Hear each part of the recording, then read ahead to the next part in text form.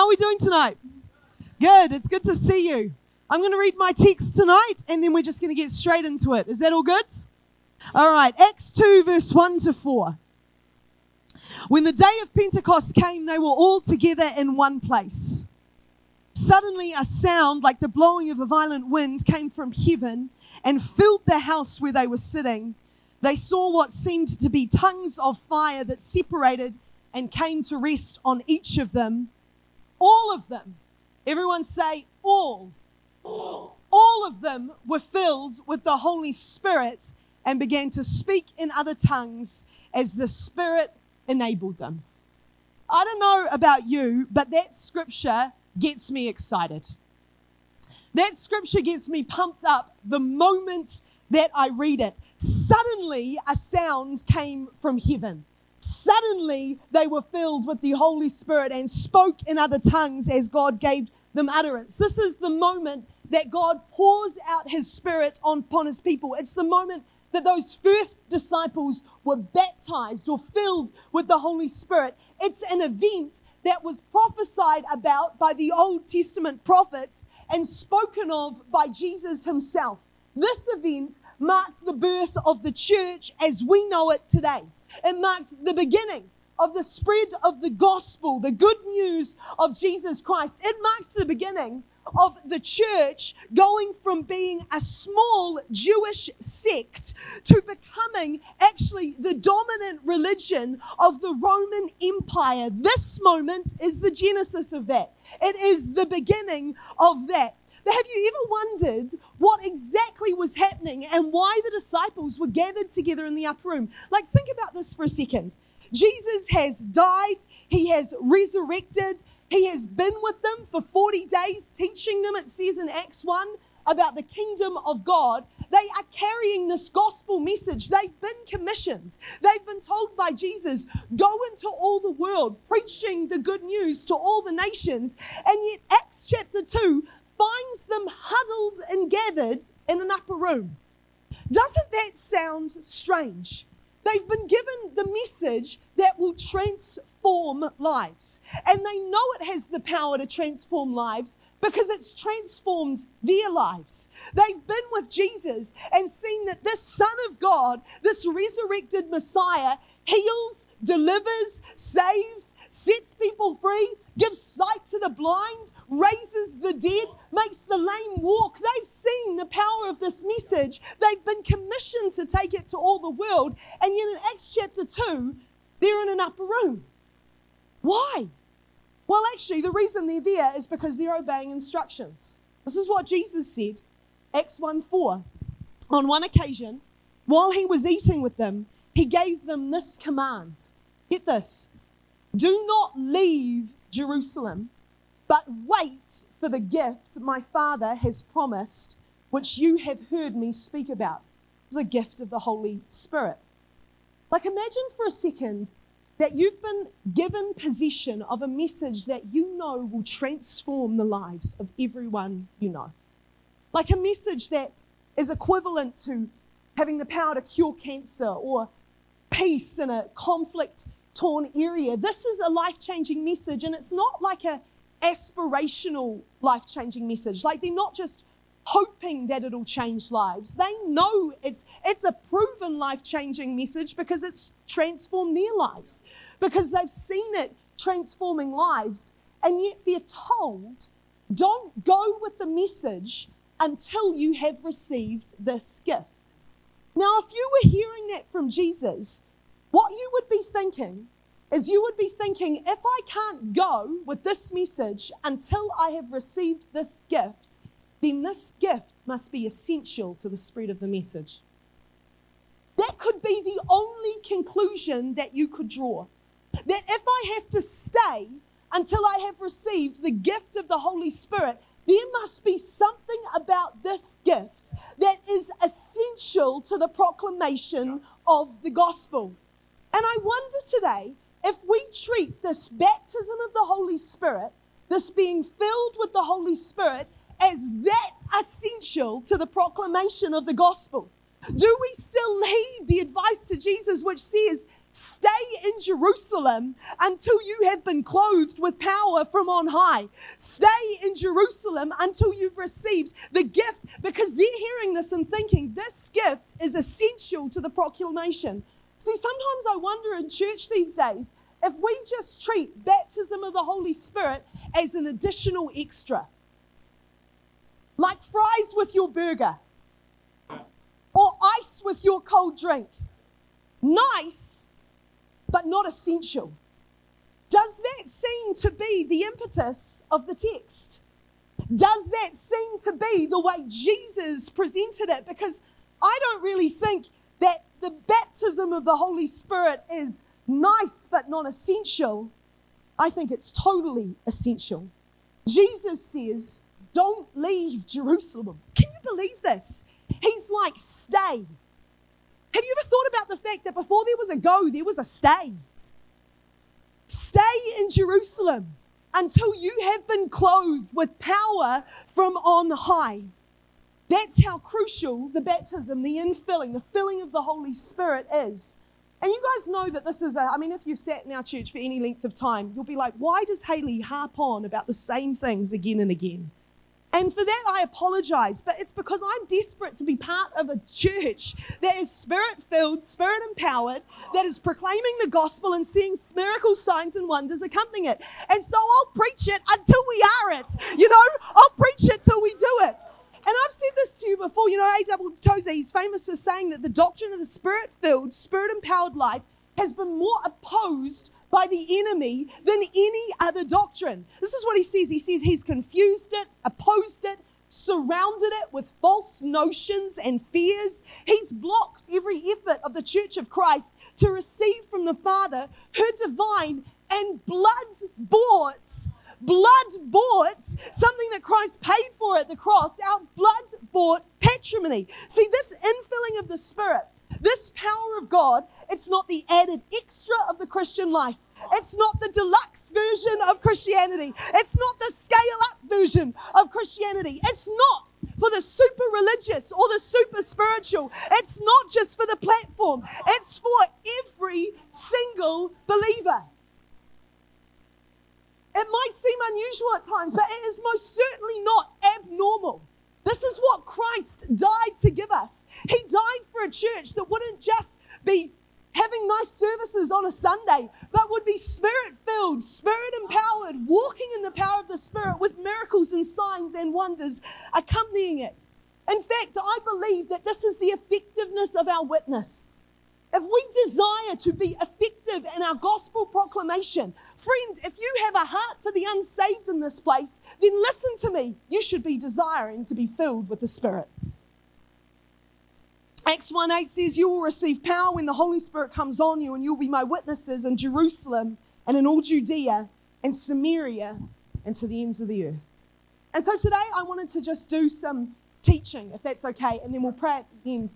Because one of the things that A.W. Tozer said that I think is very true is that one of the ways that the enemy has almost convinced us out of this baptism of the Holy Spirit, being filled with the Holy Spirit, is he's confused it, filled it with false notions and fear. And so I'm going to take you through like a pretty systematic teaching of some questions that you might be wondering about when it comes to baptism in the Holy Spirit. So firstly, what is it? What is the baptism of the Holy Spirit? Well, the baptism of the Holy Spirit is the enabling, the empowerment to do the work of Christ. It is empowering to do the work of Christ. And actually, the timing of when the Holy Spirit was poured out really reinforces this. Remember earlier in Acts chapter 2, I said that it was on the day of Pentecost. Now, as a Pentecostal church, we often think of this Pentecost as like the first mention of Pentecost in the Bible. It's not. Pentecost was an Old Testament feast. It was part of the Jewish calendar. And what the place in the Jewish calendar that Pentecost held is that it was the first feast that was taken up in the early harvest, right? There were two harvests in the Jewish calendar that were taken up, a smaller first harvest and a larger second harvest at the end of the season. Pentecost was the first harvest. Now remember that Jesus used that metaphor of harvest to describe the time when souls would come into the kingdom of God. That for Jesus is harvest time. Harvest time for Jesus is about reaping, gathering up souls, proclaiming the gospel, gathering up souls who will come into the kingdom of God. In other words, the Spirit is poured out to signal it's the start of harvest time. See, the reality is, this is what Jesus is pointing to. He's saying, hey, listen up. If you want to harvest souls, if you want to see a harvest, you do it with the empowerment of the Holy Spirit. See, not only is he the way that we harvest souls, he's the guarantee of its completion at the end of time. He is the down payment of what is to come. See, the work of collecting the harvest cannot be done without the Holy Spirit. In fact, if you've ever wondered what it is that the Holy Spirit does, you need to think about it like this. The Holy Spirit continues the work of Jesus. Sometimes we get confused, and particularly the way that we talk about Holy Spirit in church, and I'm guilty of this as everyone is. The person will get up, the MC will get up at the end of like a worship set, and can you feel Holy Spirit is in the room? And, you might have felt like, the hairs on your arms standing up, or you might have felt, the worship tingles, or you might have felt the need to giggle or shout or clap. And what happens when we do that is we reduce Holy Spirit to an experience.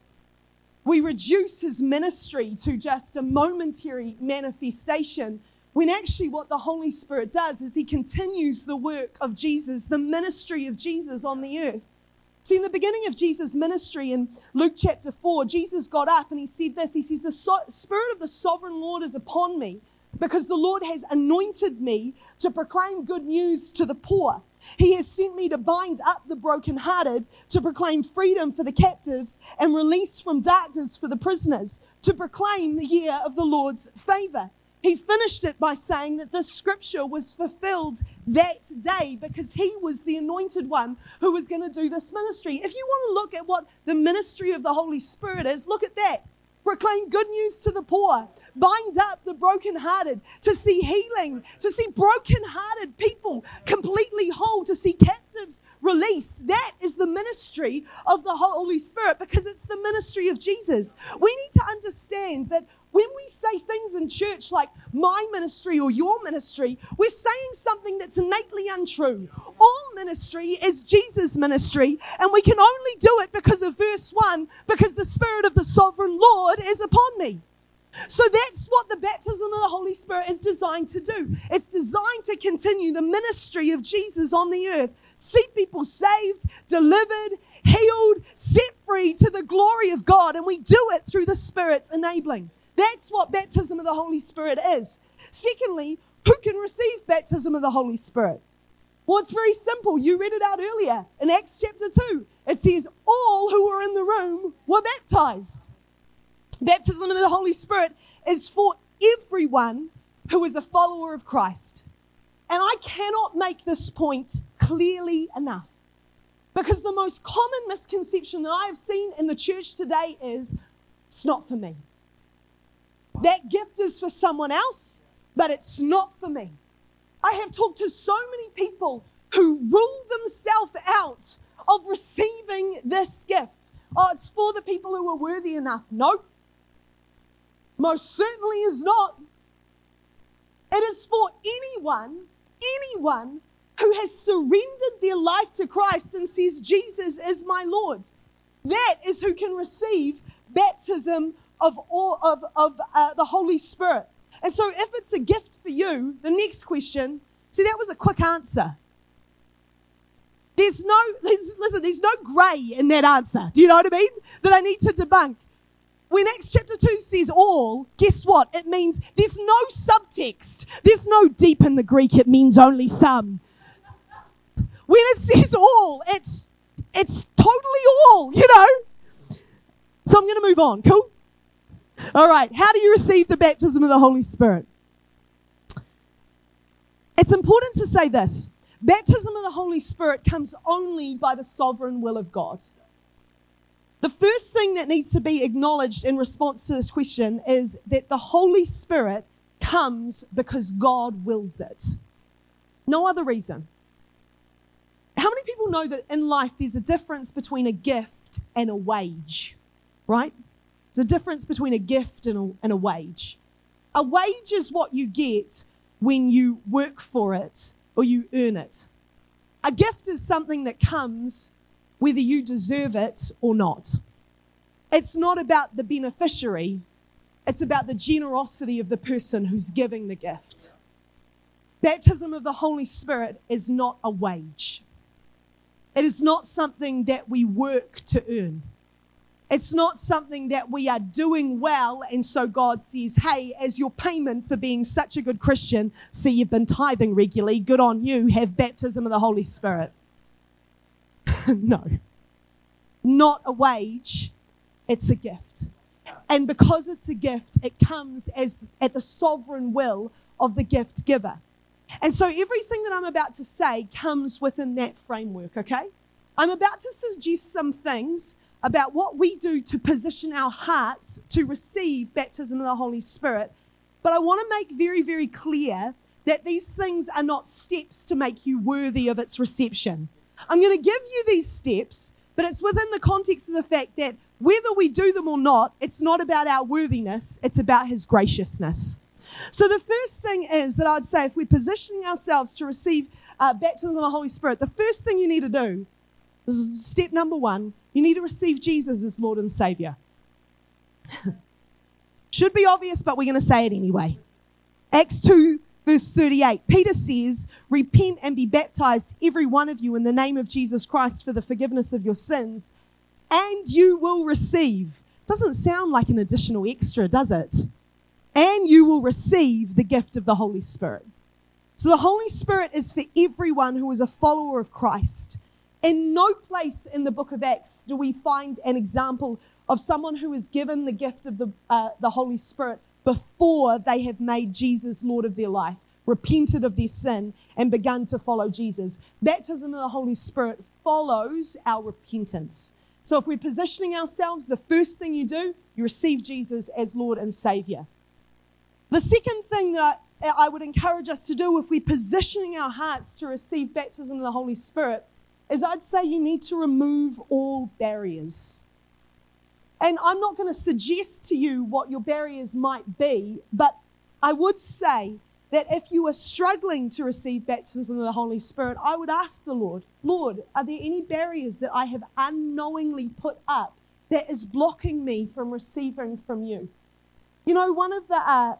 You know, when we worship, and love worship at this church and love worshiping with you guys all, but one of the things that we do in church is we raise our hands, right?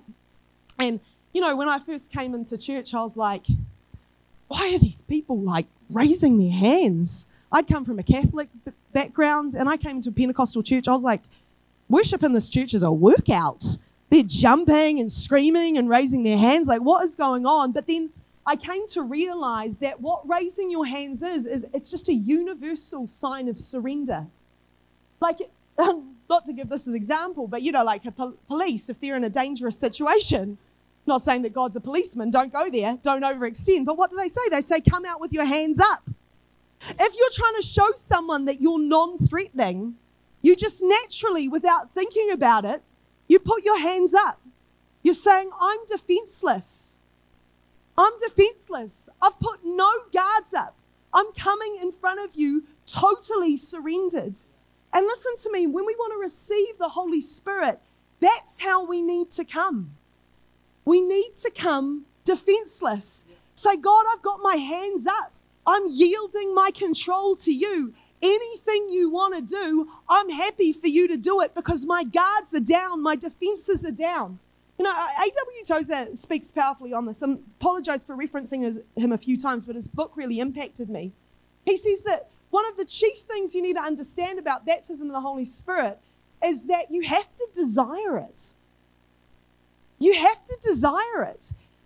And he talks about like how, you might say, well, of course I desire it. Like, I'm in church on a Sunday night. Did you not see the weather as we came in? I walked through the rain. Or, you might be saying, of course I desire it. I'm meeting this person for coffee to talk about the things of God, or you might even say, of course I desire it. I'm up here on an altar call trying to get prayer, but I would question, do you really? Do you really want to surrender total control of your life to a spirit that's not your own? Do you really want to surrender total control of your life to something that is other than you? Even if that spirit is the pure spirit of God, even if that spirit is the spirit of all wisdom, even if that spirit is a healing balm that falls upon your soul, even if this spirit is like the presence of Jesus, do we really want to give up all control? I would be perfectly honest with you tonight. In my journey with the Holy Spirit, I would say, hand on heart, it has been a journey of me laying down control, laying down again and again and again and again. And can I honestly say that the depth to which I've gone with Holy Spirit has been the depth that I've been willing to let go of control. That's what we're desiring. That's what we are desiring. We're saying, God, less of me, more of you. So we receive Jesus as Lord and Savior. We remove all barriers. And then the last thing that I would say is we ask. We request the baptism of the Holy Spirit. So many of us do not have simply because we do not ask. Luke 11:11-13 says this, which of you fathers, if your son asks for a fish, will give him a snake instead? Or if he asks for an egg, will give him a scorpion? If you then, though you are evil, know how to give good gifts to your children, how much more will your Father in heaven give the Holy Spirit to those who ask him? And can I say something? If you don't receive the first time, keep asking.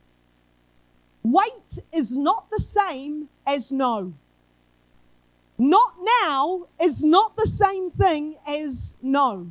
You know, in my journey, I didn't receive the gift of the Holy Spirit the first time I got prayed for, but I didn't have a Christian background, so I didn't know to get discouraged, you know. Honestly, can I just say, there's some things that we pick up just from being in church circles for a long time. And I hadn't come from a church circle. I got saved when I was 18. I got prayed for the first time, didn't receive anything, and I thought, oh, cool, I'll just try again. I didn't know to get discouraged about it.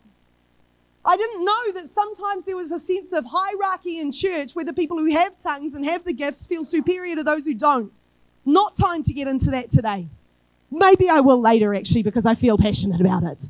But I didn't know to get discouraged, so I just literally, every altar call, the altar call was about unforgiveness. And I was going up there, can you please pray for me to receive baptism in the Holy Spirit with tongues?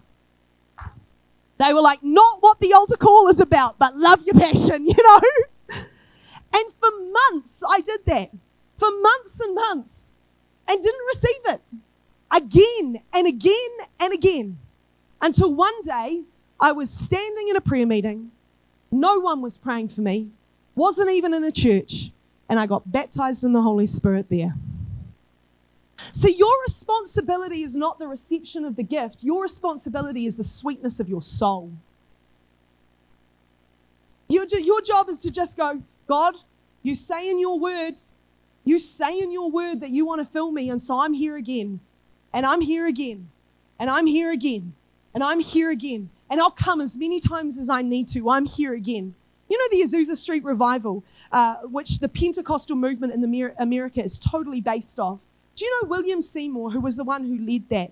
He preached baptism of the Holy Spirit for months without seeing a single person baptized in the Holy Spirit, and he himself wasn't baptized in the Holy Spirit. He preached it for months. And when the Holy Spirit finally fell, it fell on a lady who was in the congregation first, not even him. He didn't even get it that night. He got it another night. Because sometimes in the journey of faith, we need to persevere, we need to tarry, we need to wait, we need to hold on to the promises of God, we need to hold on to the word of God. I've noticed in Christian circles that we're willing to hang on to other promises, but for some reason not this one. God, you didn't do it the first time, so now I'm discouraged. No. The posture of our soul is, God, this is what your word says, so I'm going to contend. I'm going to wait. I'm going to keep asking if there's anything in me that needs to be removed until I receive that which you have promised me. Because I believe that if I want to spread the gospel effectively, then I want to be manifesting gifts. I want to be manifesting and clothed in power from on high. So I'm not going to give up till I get it. I'll answer 1,000 altar calls if I need to. I'm going to posture my heart to keep it sweet and to keep asking. You might be asking, oh, well, what's the next question? Because I'm sick of this point. I'll tell you. How do we know that we've been baptized in the Holy Spirit? How do we know that we've been baptized in the Holy Spirit? Very simple answer is you display the gifts of the Spirit. You manifest the gifts of the Spirit. That's a lot of people say, have you been baptized in the Holy Spirit? They say yes. I'm like, well, how do you know?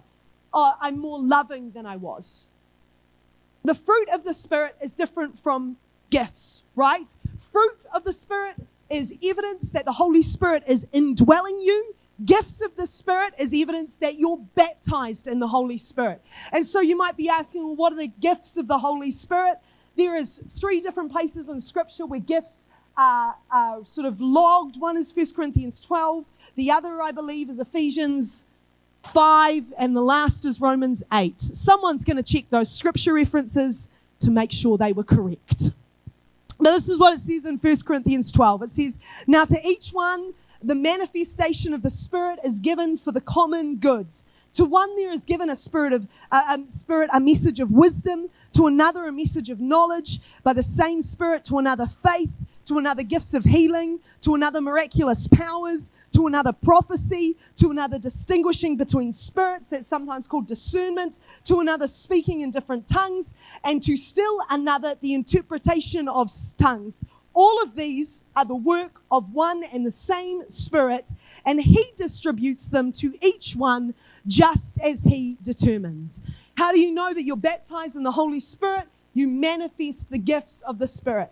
Friend, if you want to see if you have a gift of healing, let me tell you how to test it. Pray for people to receive healing. That's good, eh? Profound. Here's how you know whether you have a gift of prophecy. Ask God for a word for someone. You don't understand if you're manifesting the gifts by never stepping out in faith. These gifts require a step out in faith because they're the things that validate, that confirm the proclamation of the gospel.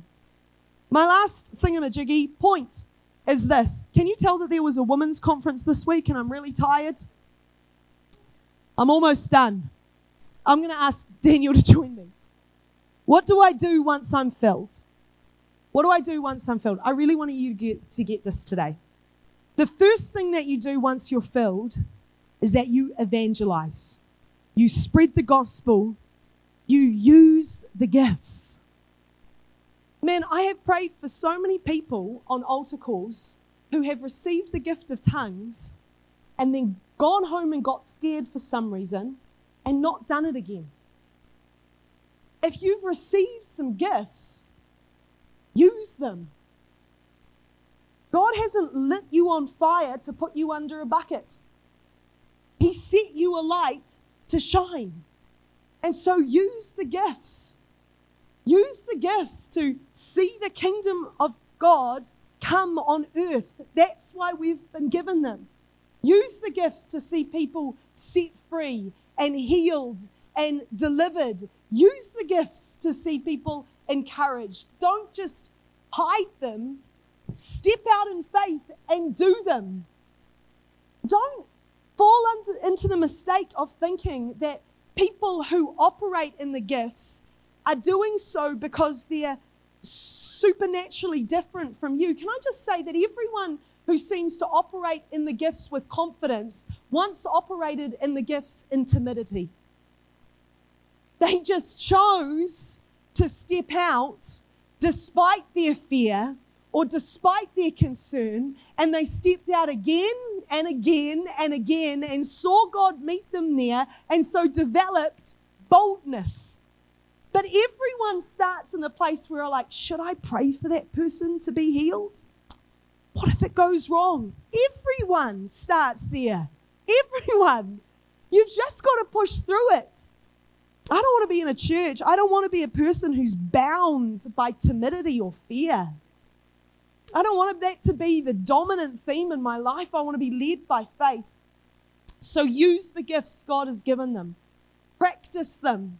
I have a great friend who's the most prophetic, genuinely the most prophetic person I know. Insanely prophetic. And she tells me stories of when she was flatting when she was young. And she would be like, her and her flatmate would be getting ready just to go to work. She'd be putting on her makeup. They'd be sitting together in the bathroom and they'd be practicing, prophesying over each other. Sometimes you just got to practice. Just have a go. You've just got to keep going, keep using, keep trying, keep growing. Use the gifts that God has given you. But the second thing I would say as well is keep desiring to be filled. Keep desiring to be filled.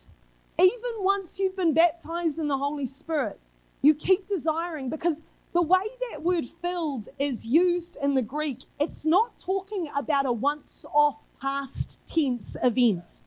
It's something that is ongoing. Being filled with the Spirit isn't something that once happened in your past. It's meant to be a description of your everyday reality. And this illustration doesn't make sense, but it's kind of like if I'm swimming in a swimming pool, I'm not talking about the time that I once jumped in. I'm talking about what I'm doing now. I'm in it. This is my reality. I'm not back in the past talking about the first time I got in. I'm talking about the fact that I'm swimming in the deep right now. And we need to understand that when it comes to baptism of the Holy Spirit, hear this. The posture of someone who has never been filled and the posture of someone who has been filled for the last 30 years should be exactly the same. The posture of every single believer when it comes to being filled with the Holy Spirit should be daily, I desire more of the Holy Spirit. So often when we do altar calls about being filled with the Holy Spirit, we pitch it towards those who've never been filled. And I personally, and this is my opinion, and I can be rebuked. If you want to rebuke me afterwards, please feel free. Or do it via email, actually, hayley.lafaeli@elamchristiancentre.org.nz. But I don't like the singling out of a group who've never had an experience. Because for me, the posture of every single person should be exactly the same. I need more Holy Spirit. I need more of Him and less of me. And so if you're doing an altar call about being filled, I'm answering it. Because every day I'm desiring that I would be more and more filled, more and more empowered, more and more surrendered. That is my day. Have you ever noticed that it's the people who are most filled with the Holy Spirit who are most hungry for Him? Have you ever noticed that? Chris Moodley, who shared at our Replenish conference, I would struggle to find a more spirit-filled person in our church, but I'll tell you what, I would also struggle to find a person who's more hungry. Because there's something actually about being filled with the Spirit that doesn't make me say, oh, I don't need any more altar calls. I don't need any more prayer. Holy Spirit, that's enough. I'm super filled. You can stop now. Can I tell you that that's not an attitude of someone who's filled? Because the people who I've noticed who are most filled with the Holy Spirit are also the people who are most hungry for more. And can I just say something, and not to really go after it, but it's, you know, if you're in this place and you had an experience years and years ago, and you've been resting on a past experience and you haven't forwarded yourself from that, can I just say that that is not a sign that you're full. That's probably a sign that you're a little bit dry. It's probably a sign you're a little bit dry, because I've noticed in my life that the more I'm filled, the hungrier for His presence I become. And so I want to say today that we are going to finish with ministry, and we're going to pray for people to be filled with the Holy Spirit. But this moment isn't just for people who've never been filled, even though I do hope that if you've never received a touch of the Holy Spirit, you've never been filled. I do pray that you come up. But I think more than that. And we just be a church who was just like, fill me, God. Fill me again. Daily I desire to be filled. I don't want being filled with the Holy Spirit to be an experience that I talk about in past tense that happened many years ago.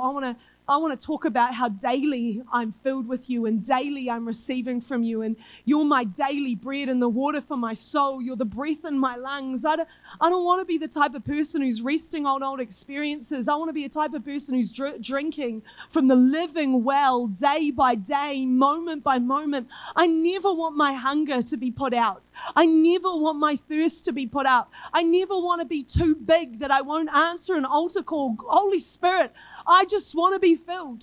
It's my desire to become less so that you might become more, so that the kingdom of God could come on earth to the glory of the name of Jesus.